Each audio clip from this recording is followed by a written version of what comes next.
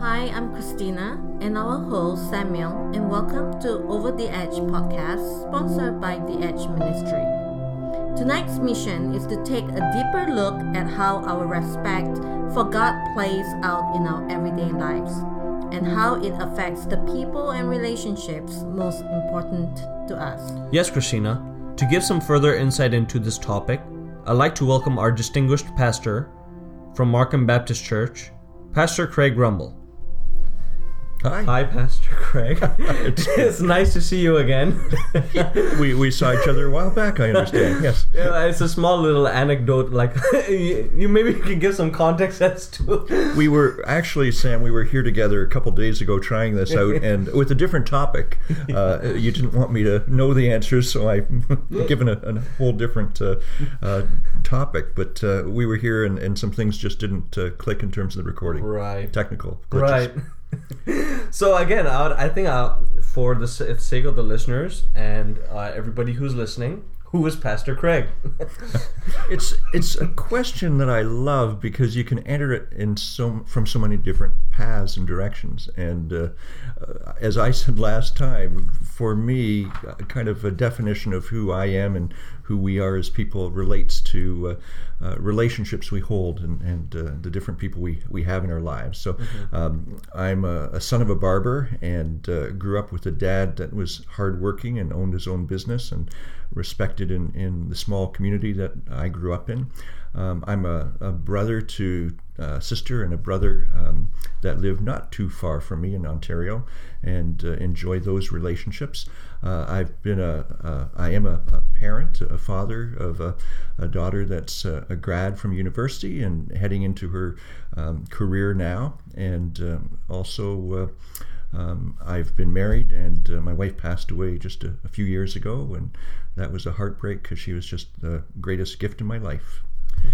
I can't say anything other than the blessings that flow out of walking in faith. Without it, I think I would have been sunk. My life has had the usual ups and downs that all of us face, and the downs have been times when God has lifted and carried me, and the high points have been made that much more incredible because of my relationship with Christ. Could you describe your reverence for Christ and how you came to that? How do you feel that level of respect for Christ? Sure. Let me say this: the topic that we're presenting tonight.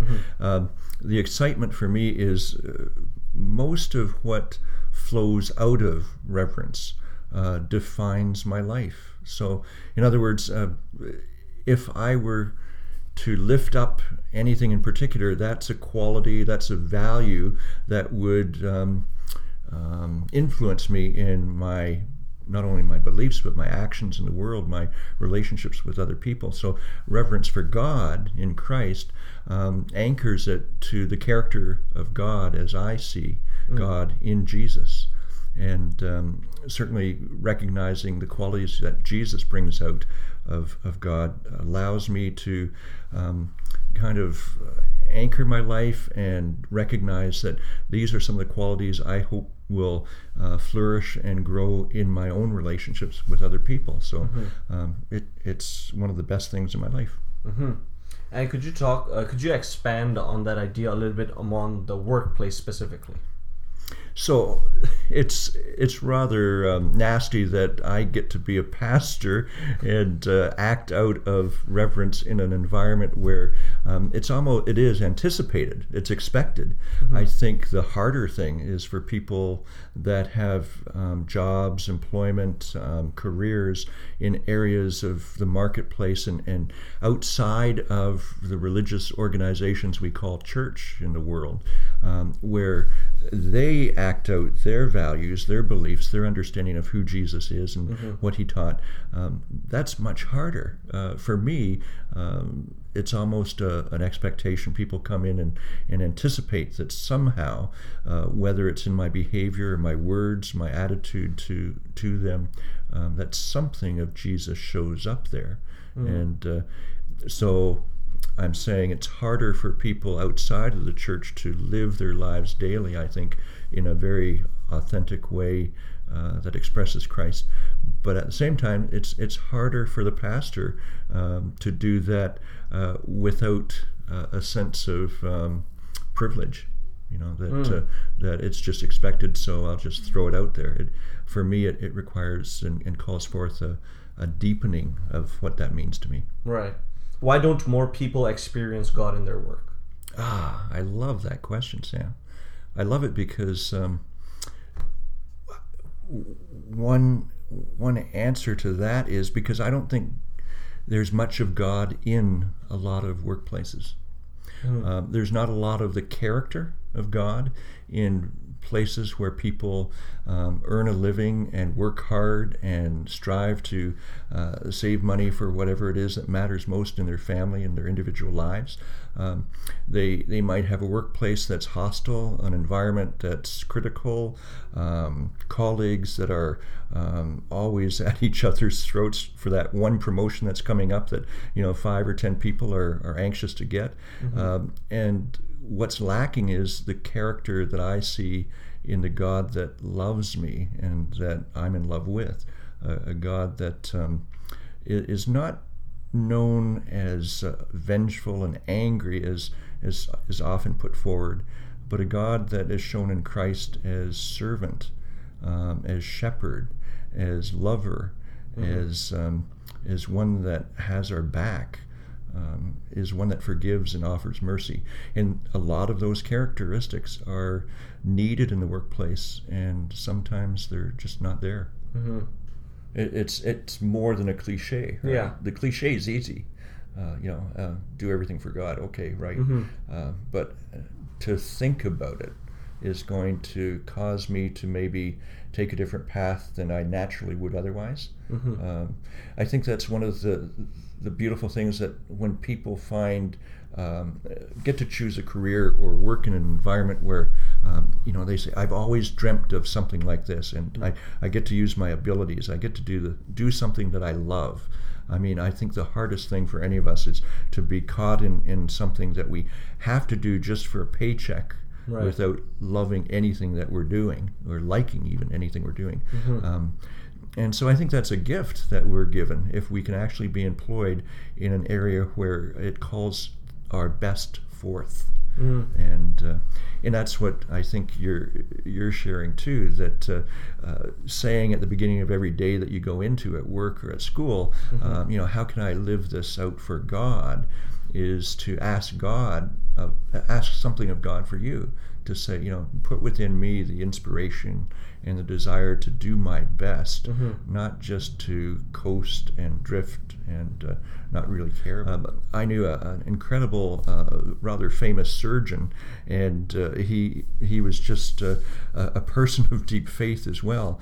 And I didn't know this about him until a story came from a nurse that I happened by in the hospital that knew this man. And she told the story of how, you're looking for Dr. Radin. Let me tell you, every time we go into surgery with him, he has us all pause and pray, and he leads a time of prayer over the patient he's about to operate on. And for him, it wasn't simply an awesome ability that he carried with him and a skill that was honed through a lot of education and practice, but it was his respect for God and his desire that the blessing of God would also enter that operating room. And I think that just blew me away. How do you think the gospel message transforms our understanding of work? How the gospel message transforms our understanding of work. So we were talking earlier about doing everything for God.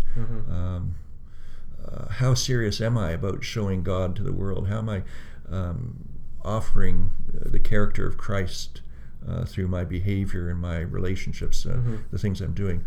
And so for me, one of the most important things is, again, if God so loved, John 3:16, famous passage we all quote, God so loved the world, he gave himself, his one and only son. If God's in me at work, then part of what I'm doing is giving giving of myself, giving my truest self, my deepest self, something that counts, something that is costly. So I ought not to go into any day at work thinking, oh, I pray it's just going to be an easy day, but rather I should go into work praying, may this be a meaningful time in my life, in the lives of other people I interact with, and the things we're doing together. God is a God that gave and gives everything. The second part of that scripture, of course, is he gave his only son that whoever believes in him should not perish, but will have everlasting life. There's that part of it too, that what I do and how I do it should be life-giving. And Deborah, my wife, had a saying about that the things that she would do, she hoped were life-giving moments in the lives of other people, that it would spark something of genuine joy and peace and hope. I think that's something that I desire too. And the third part of that verse, the next one actually, verse 17 in John 3, is he came not to condemn but to save. And that's a harder part of our living, isn't it? That the judgments seem to flow so naturally and easily out of most or all of us. If something doesn't go our way, if something's harder than we want it to be, then it's quite tempting to be critical either of the experience or the employment or the employer, our boss or our colleagues, instead of focusing in on, if I'm Jesus' presence in this moment, how am I operating in a way that will lift people up rather than my desire to lift myself up. So could you talk about when work becomes our idol? How we can work around that? Again, if we hold on to the idea of reverence, I have to. It comes with a question: what is it that gives me a sense of awe? What is it that inspires me? And if it's merely, and I use that carefully, if it's merely my work or employment, if it's not the engagement of my abilities and gifts for the assistance of others and the benefit of others and the helping someone else feel like they're getting something through my efforts as well, if it's just punching the clock without any meaning at all, it truly is idolatry, because an idol is a dead thing. It's not a living thing. The only influence it has over our lives is it weighs us down. It's death to us. That's what idols are. We put everything into it, and that's what a workaholic does. They give. So the force is going one way only. The energy is going out of a person, out of myself. But I get nothing back if I'm a workaholic. If the only value I have in life is giving without any receiving, and the only work I do is just to get it done, then I'm missing the essence of what Jesus said when he commented. He said, I've come that you might have life and have it abundantly. He said elsewhere in John, I believe it was, where he said, I come that my joy would be in you, and your joy would be complete. I don't think, as much as workaholics are addicted, as the term describes, addictive behavior is never life-giving. It's a chain around our neck or our feet. It stops us from experiencing joy. It stops us from experiencing a greater sense of life. I honestly can't think of workaholics that I've known in the past or know now that exude a whole lot of joy. What I hear them say when you ask the question, how you doing?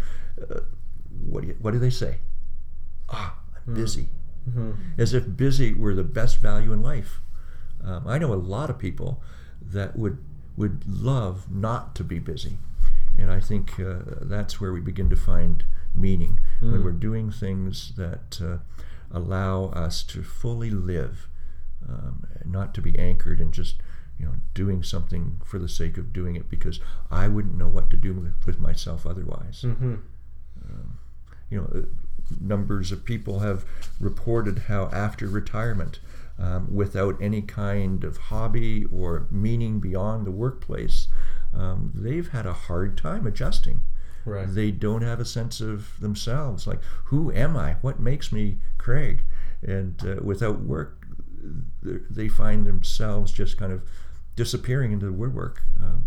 I think workaholics can be tempted towards that, that end. Can pastors be workaholics?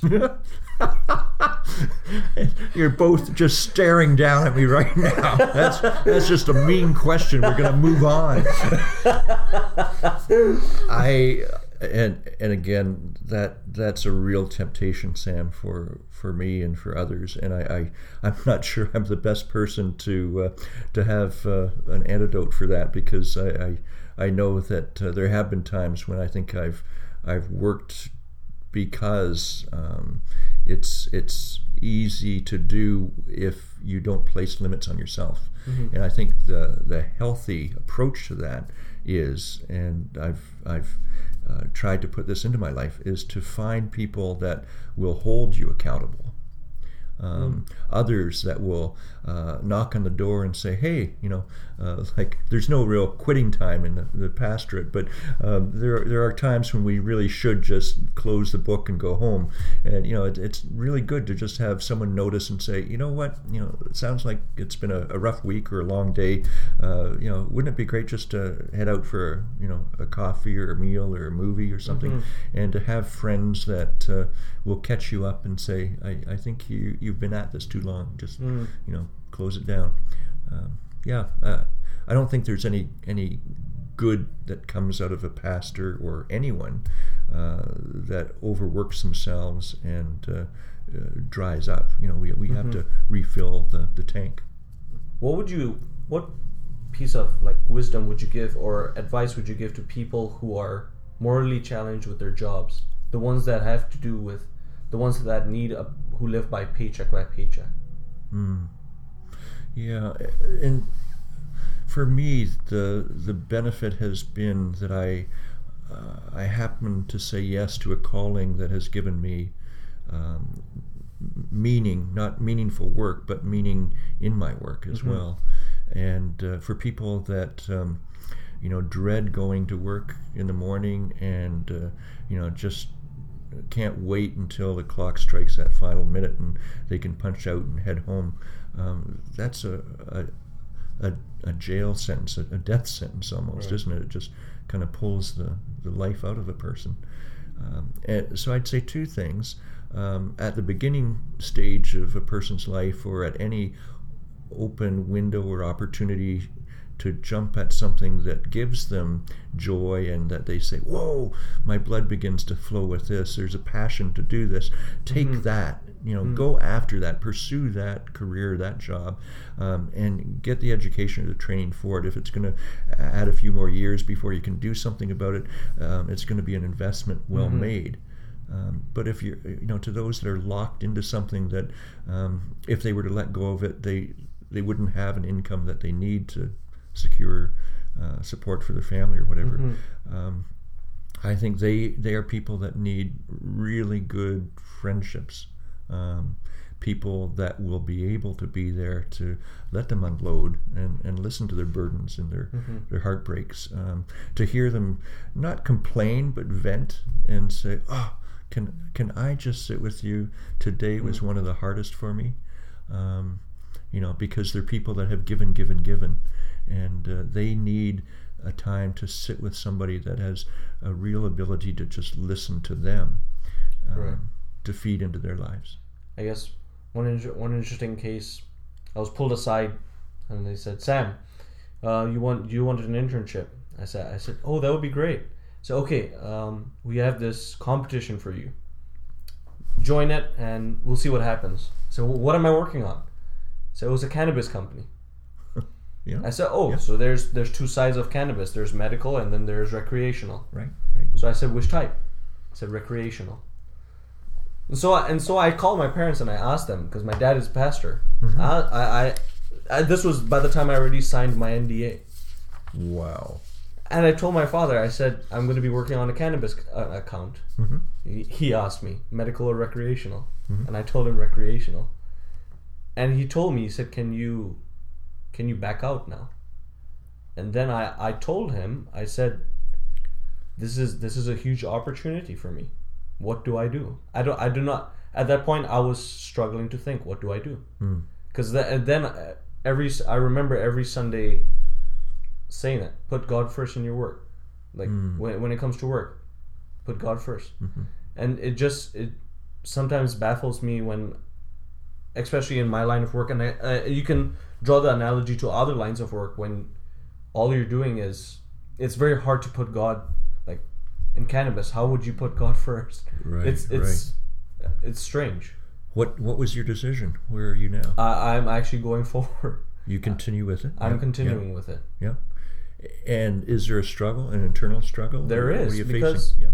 Because at the end of the day, what they're asking is sell more of this product. Right. And when people use this product, right, it's sort of deception. You're deceiving people into thinking that they're going to have a good time, but when you look at it in the long term, yeah. If I can just to engage that thought, I'm not going to say quit the job, but I am going to say it doesn't come without a cost to you.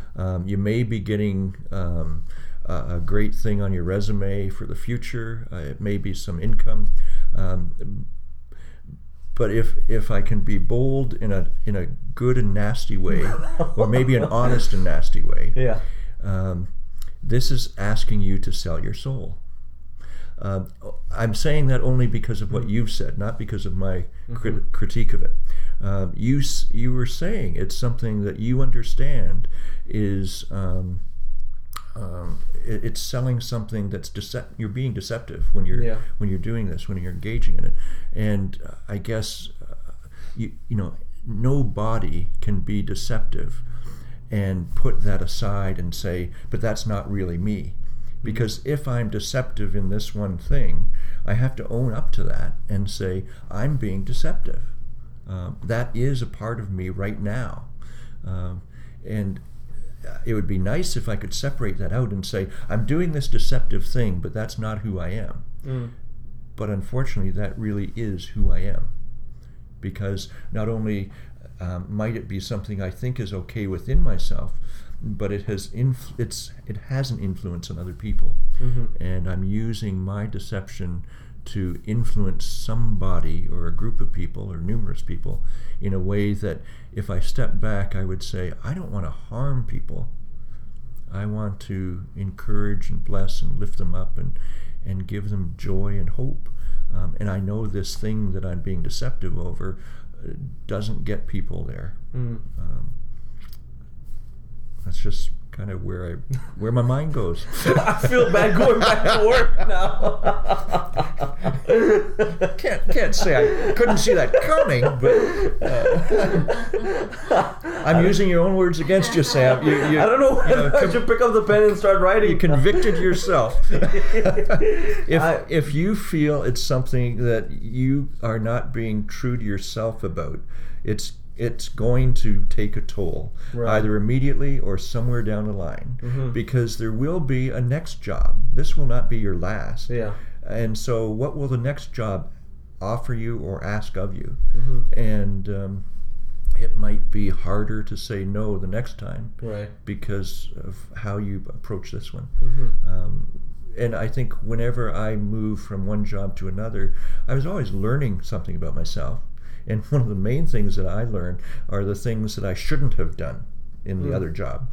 Not just the things I do well or better, but things I realize I don't want to make that mistake again. And that's always a good thing. So, in this conversation, don't go away feeling like, oh my word, I'm dead in the water. No, this is just a step on the journey. What is your greatest investment in the workplace?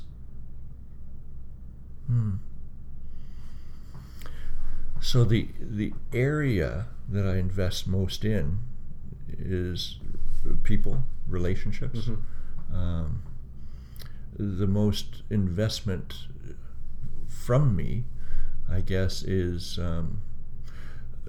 my own faith, my own perception of who am I, without hiding something, without faking something, but by truly being someone that I am, that God made me. How can I do this work? How can I continue a ministry? Because pastoral ministry, one of our professors years and years back in seminary used to talk about how none of his students complained about the history prof or the theology prof. None of them complained about denominational conversations and that. What they complained about was the things that he was teaching in pastoral ministry courses. And he said, you know why? It's because everything that we talk about has to relate to you as a person. And that can come across very differently based on what you're going through at the time. And you get mad at me, he said, because I bring up things that are at the heart of who you are, things you don't like about yourself or things that you're critical about in life, and I just kind of put the spotlight on it.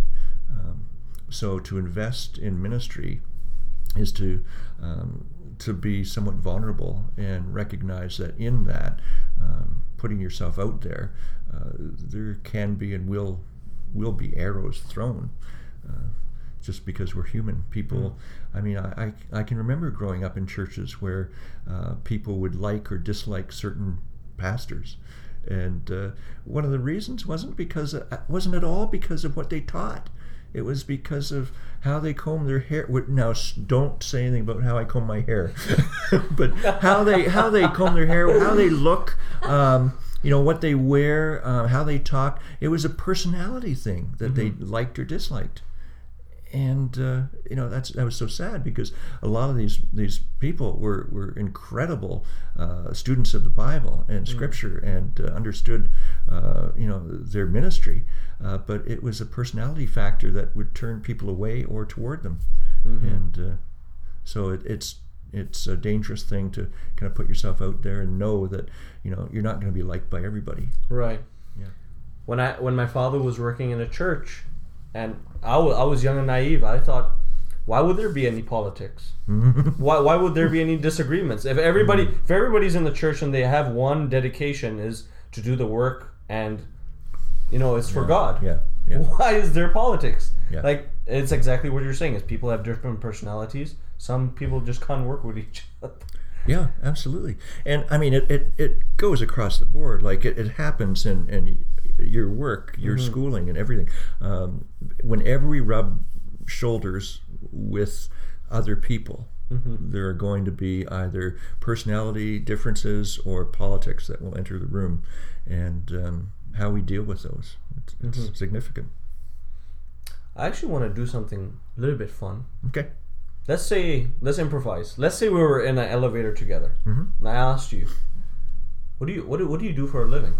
What's your elevator pitch? I'm into long-term investments. and securities.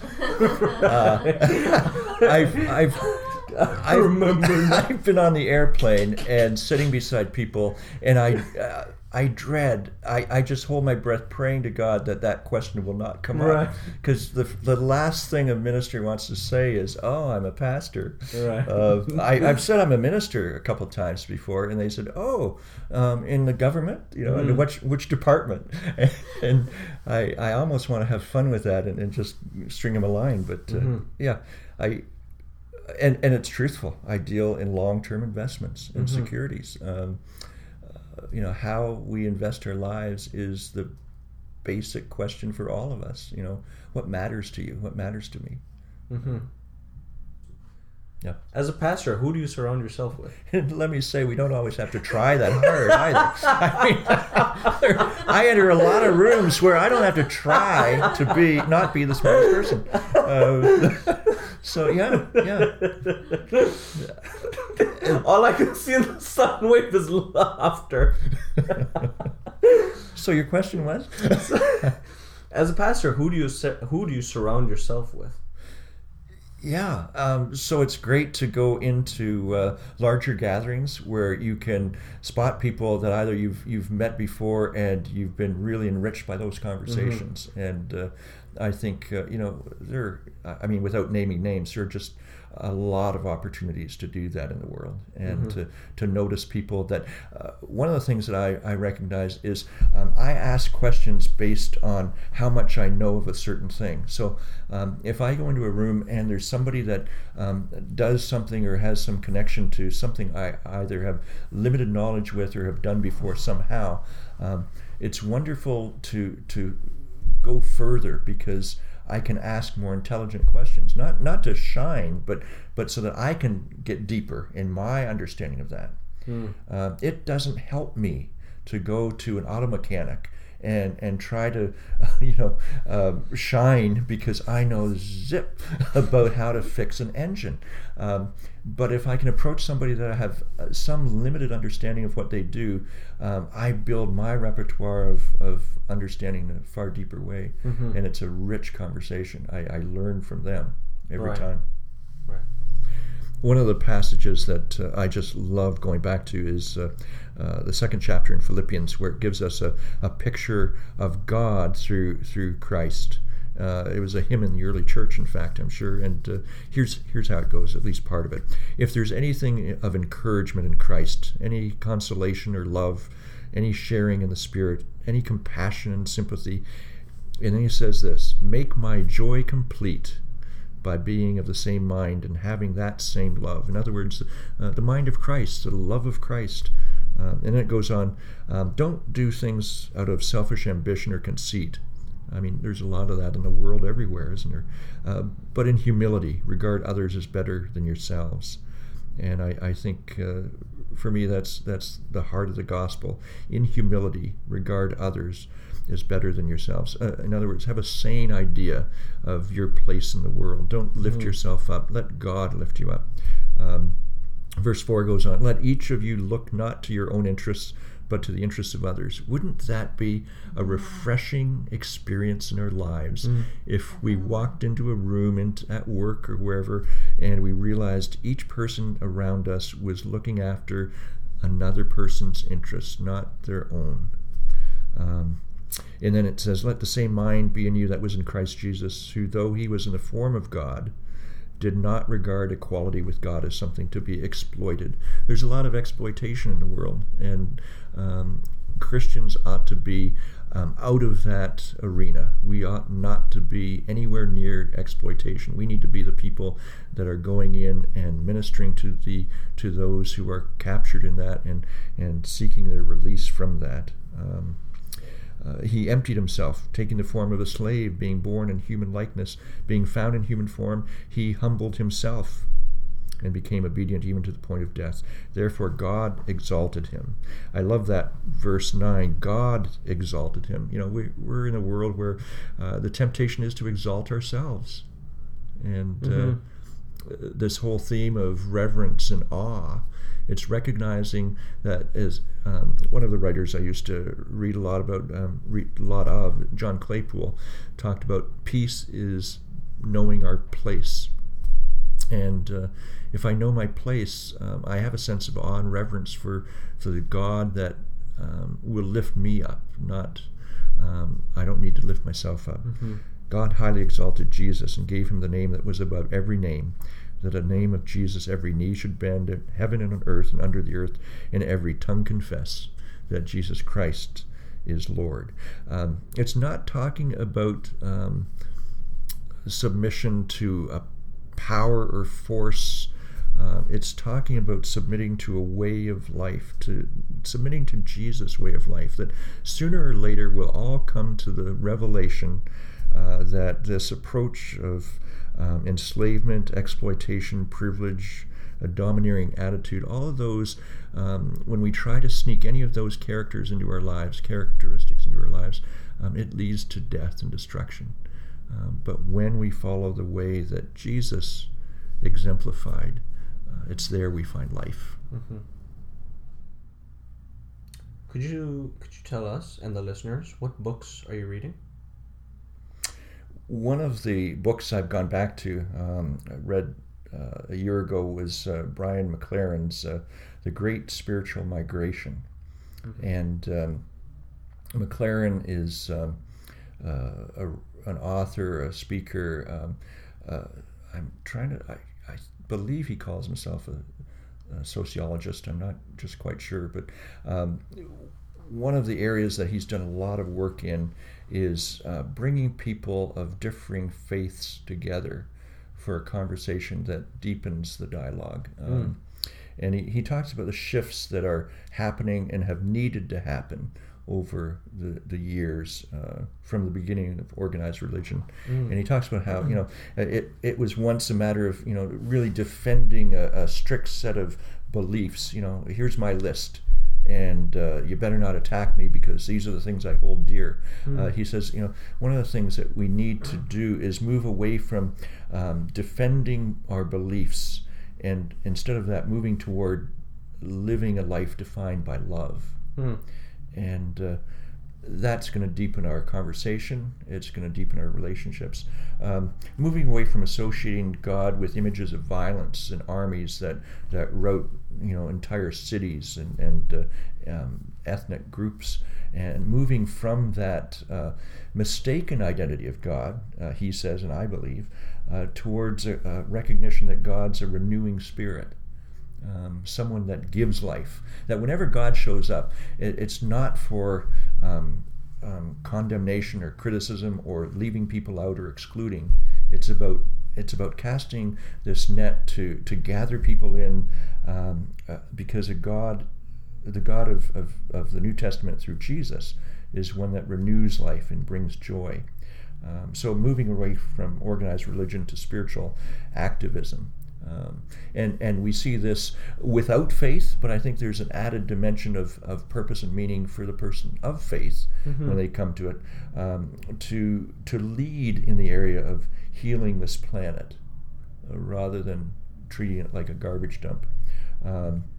Moving into areas where we advocate for people caught in poverty, the cycle of poverty, and advocate for justice and peace. I think the reasons we do things do matter. Not just that we do them, but why we do them. Is there something behind that? And for the Christian that does it, it's hopefully to bless that person, not to lift myself up in the process or pad my pocket. The other book that I read that I'm really enjoying is Henry Cloud's The Power of the Other. And he talks a lot about how we all have people in our lives, but some of them are not bringing us to health. They're kind of what's the term? They're just not healthy for us to continue with. And so he speaks about the influencers in our lives and how we can be better equipped to live life based on the power of the others that we bring into our realm. So besides, you talked about books, do you listen to any podcasts? One of the people that I appreciate is a man by the name of Pete Scazzero. And one of the podcasts he's doing now is he has a whole series of leadership courses called Emotionally Healthy Leadership. And right now he's talking about some of the things that leaders need to surround themselves with for healthier lives. And so that would be a podcast I'd encourage people to read or to listen to. And then I just David Baldacci, the novelist, I just enjoy his books and listening to his. Tell the listeners something interesting, a story. So you were asking me earlier about reverence itself, and one of the books that for me just grabbed hold, and I was doing my bachelor's degree at university, and a book that we were reading at the time was an ancient one. It was translated in English in 1923, I think, by its German manuscript, Rudolf Otto, The Idea of the Holy. And what he talks about is the non-rational, the thing in life that causes us to feel in the deepest of ways, and the thrill of awe, and that sense of dependence. And he throws out a term that he creates, the numinous experience. In other words, embracing the mystery. And I remember hearing an interview with the writer and theologian Frederick Buechner. He was sitting at a table with friends, and they were talking about people that they'd love to meet, people from history that had since passed on, and they were naming different famous people they'd love to have a conversation with. And one of them said, "Oh, Jesus! I'd love to sit down with Jesus and have a conversation." And Buechner looked across the table and said, "Oh no, oh no!" He said, "If I met Jesus, I would be completely undone, because just overwhelmed, that sense of total awe." That there would be no words to capture that moment. He'd just sit there in the moment. And I think that leads me to suggest that this whole theme about reverence is vital to just everyday life. It has more to do about everyday lives of people that are outside of the church than it necessarily does people within it, because it relates to what is it that I admire? What are the values that I lift up? What excites me in life? What is it that can send a shockwave of thrill through my bones and my blood? And we all want to be there. Like, we look for that. And so we go off to Canada's Wonderland and amusement parks and elsewhere, or fantastic movies, to be on the edge of our seats and to get that experience. And for me, if we're talking about that and we're putting in the equation God, the powerful thing is that the one and only answer that succeeds in providing that sustained thrill throughout life is God. Everything else is an addiction that leads to dissatisfaction. It will be a high for a period of time, but it will stop. It will run dry. It won't be enough the next time. You'll need to find something more or longer lasting or more powerful or potent, and you'll always be on that continued search. But for me, finding God, putting God into that equation and saying, what's that like? To be totally undone by the presence of God. Not because God is that miscalculated, misunderstood notion of omnipresence, omnipowerful, looking over your shoulder to make sure that if you do one mistake, he's going to be at you.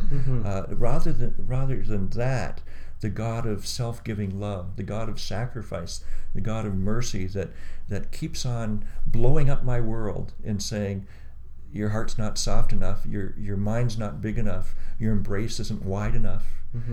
You have yet to capture my heart for these people.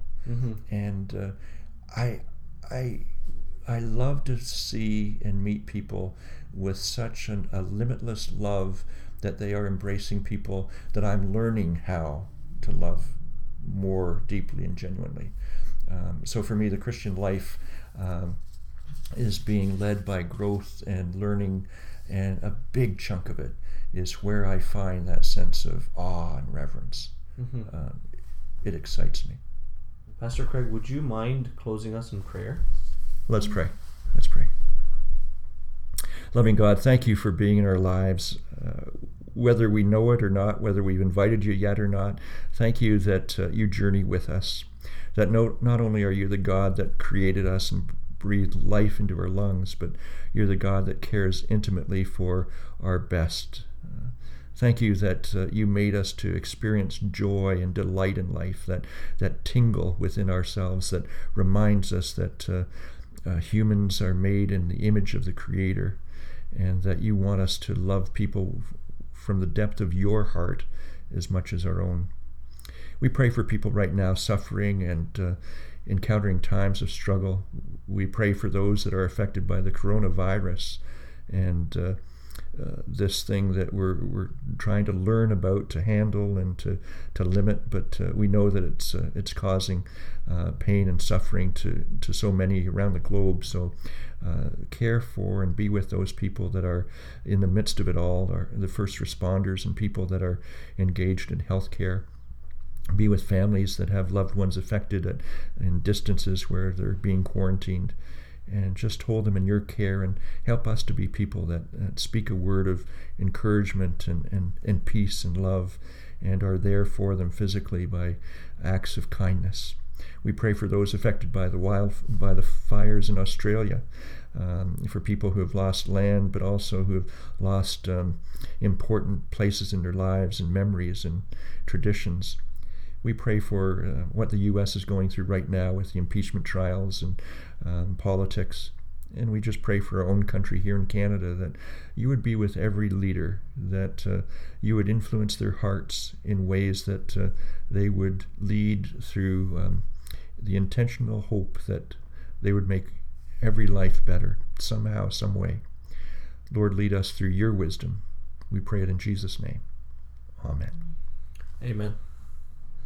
Thank you very much, Pastor Craig. For any listener that would like to write in any comments, any prayer requests, any questions, please do so on any social that this audio is uploaded to.